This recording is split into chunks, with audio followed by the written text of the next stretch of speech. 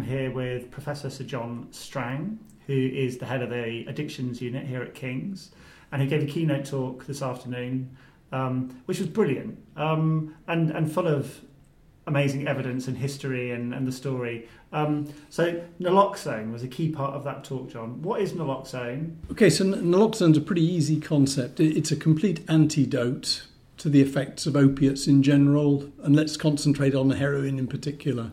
So if somebody is suffering from a heroin overdose and you give them naloxone, it completely reverses the effect of the heroin, and miraculously they come back to life. So anyone who's seen Pulp Fiction will know that scene.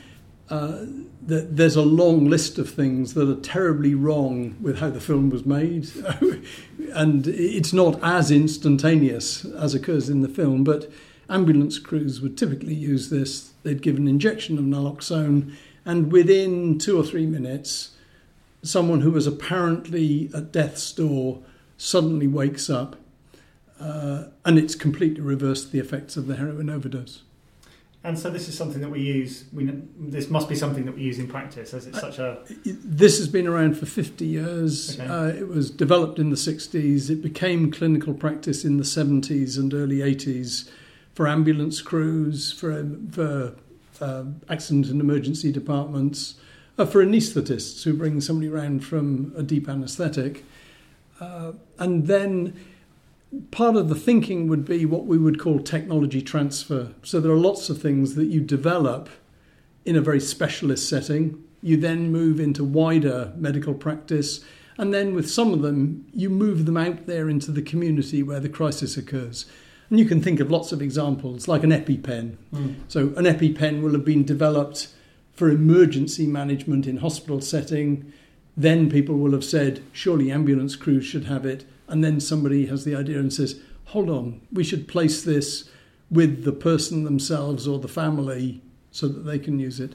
And that applies the same logic to naloxone. But I guess that young children with nut allergies and diabetics probably have access to these things, whereas people who are addicted to heroin don't.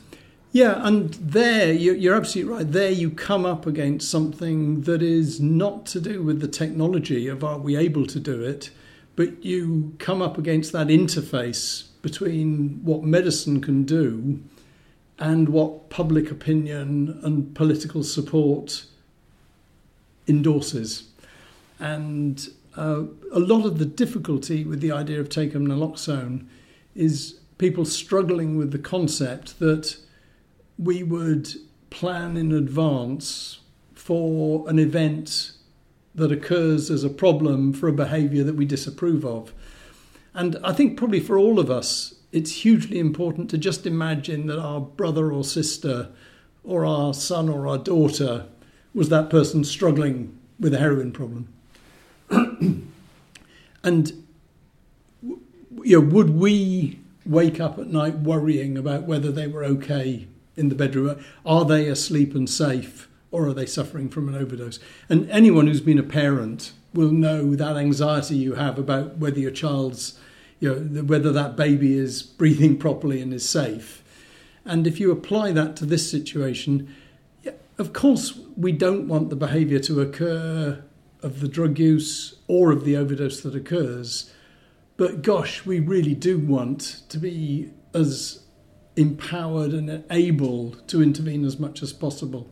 And minutes matter. So just like if you're dealing with a heart attack or an asthma crisis or an allergy, if it takes 20 minutes for the ambulance crew to arrive, that 20 minutes might be the 20 minutes when it's too late to intervene. And so what we're talking about here is how do you enable a partner or a family member or even a fellow drug user to be somebody who can do something in that interim period whilst waiting for the ambulance to arrive. And that's the critical bit here, that you can teach people general skills. You can also equip them with naloxone as an antidote, and the ambulance crew come along and they can then fine-tune the response and they can take over from that point onwards. So I'm really interested in why it takes so long. We know it takes 20 years for research to get into practice. It's taking longer for this to get into practice. Why? What are the barriers? This getting into policy? Yeah.